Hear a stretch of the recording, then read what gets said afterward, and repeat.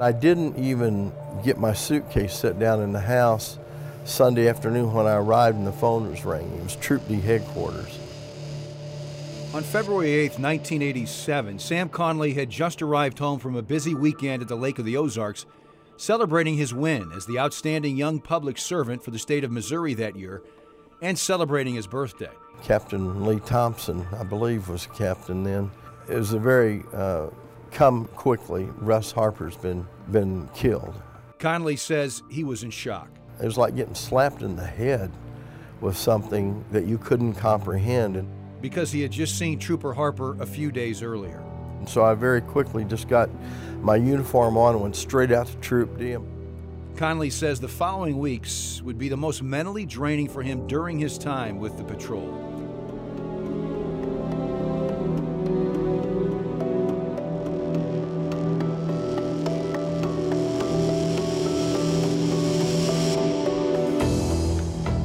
From Color 10 News and Ozarks Fox, this is Crime Traveler, a look back on criminal acts in the Ozarks and the news investigations that followed them.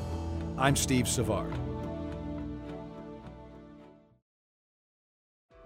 Authorities learned that Trooper Harper had been shot after pulling over a pickup truck for a traffic violation. That stop was made on Highway 60 near Farm Road 189, just past Highland Springs Country Club. Conley served as the public information officer for Troop D with the Missouri Highway Patrol during the 80s. He said the moments after the shooting were frenzied. And by that time, the media had heard. At first, it was a little chaotic because the media wanted to know and had a right to know, and it was my duty to do all of that, but I didn't know anything myself. All the time that was going on, our troopers were out investigating it and immediately got leads. Conley says a young woman was an eyewitness to the crime and told the patrol everything she saw. See, I don't even remember her name, but she was in Kansas City, and she was visiting some family down here, and she was actually leaving, if I can remember now. It's been a long time. My facts aren't just right.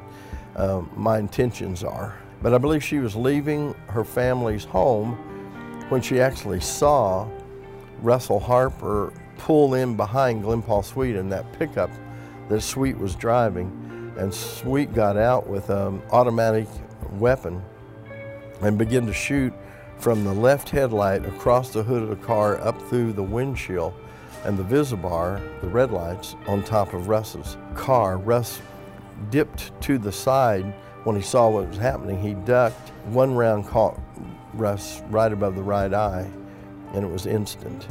And but she did see that and let us know. Once the woman gave a description of the suspect, authorities had an idea who they were looking for. A manhunt began for Glennon Paul Sweet. What you're about to hear now is archive audio from Color 10 Newsbeat on the hunt for Sweet. We're prepared to stay until we find the perpetrator of this crime. We have no intentions to leave or quit for any reason. Nevertheless, the toll of the last few hours of this massive manhunt is beginning to show on the faces of these men. This is not their first time for an investigation of this magnitude. Most of these troopers searched to find David Tate, the man who shot Trooper Jimmy Liniger. Sergeant Conley says these men are experienced and will not let up until they find the killer of Trooper Harper. Yes, we're bitter, but that might even make us a little bit more dedicated to see this successful investigation. Officials believe the suspect is confined in the Ozark area. An extensive search of 6 counties has now been concentrated to 4, Douglas, Webster, Christian, and Greene counties. Conley adds, however, Arkansas, Oklahoma, and Kansas authorities are still active in this search. About 100 law enforcement officials will continue 12-hour shifts as necessary. The FBI, state patrolmen from Troops G, I, and A, and local police and sheriffs are still a part of the manhunt. But Conley says witnesses and public input have helped the most to narrow this investigation. Because of the leads, roadblocks are fewer, concentrated, and the constant air search from last night is now on hold, waiting until troopers get another lead. Certainly these men have a sober attitude as they go about their job today. Conley says they're after the cold-blooded person who killed a member of their brotherhood, of their family. And emotions, though controlled, are intense, especially for this trooper manning the phones. Alan Hines was wounded the day his partner, Trooper Liniger, was killed. After days of tips and searching several counties, The patrol was able to capture Sweet. Conley says a nearby business owner recognized him and called authorities. I think a gift from God to us. There was a house in West Springfield near a large manufacturing plant, and one of the guys that worked there, had walked outside on the ramp, and there was a single house sitting out in the field, and he saw a guy walk out of that house, and I believe he was carrying the weapon, and he saw him put it in the trunk of it was an old Monte Carlo. Well, he saw who he thought might be that person, called our office on a tip. So we sent a SWAT team over to this house, and sure enough, Glenn Paul Sweet was hiding in the attic of this house. The gun, the weapon, he'd put in the trunk of that car, I believe. So they were able to recover the weapon, and they made contact with him. At that time, our equipment was pretty sophisticated, and we put a red dot on him. It was come out or that's, and so he did. He surrendered. After Sweet's arrest, troopers brought him back to the Troop D headquarters for questioning.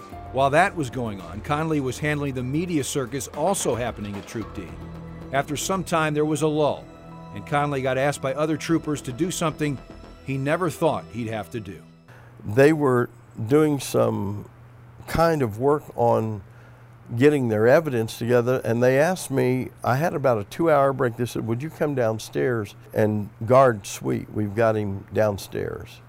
And I said, sure. So I remember going downstairs in a room that we had him. He was handcuffed, sitting in a chair, and he was 15, 20 feet from me. And I remember the feeling of walking in and looking at the man that just killed my dear friend. I didn't have any big television feelings of, I want to shoot you, I want to kill you. My thought was, what a waste. What a waste of Russ Harper, what a waste of your life. And I was so tired, I was so exhausted. I just sat down, I actually took my revolver out, laid it on the desk in front of me, and sat down. And I looked over at Sweet and I said, you killed my friend, and I've got to sit here with you.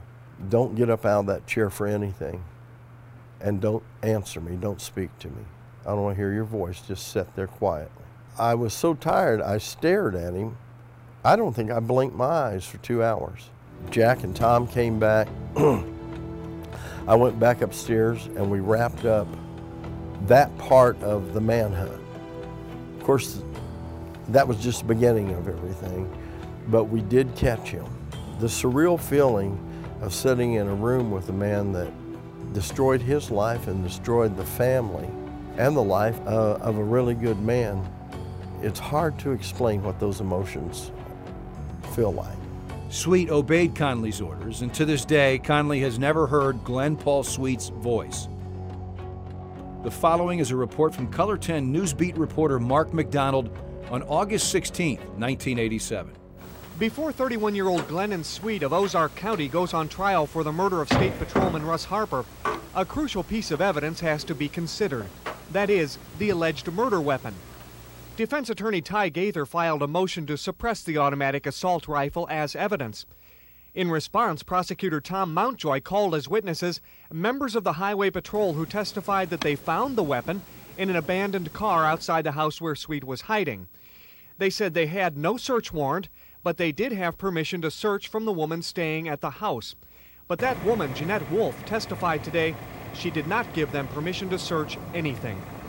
Gaither says the search and seizure of the gun were illegal. How important is the gun to the case, Todd? Well, that'd be an opinion on my part. I think it's very important, though. Critical?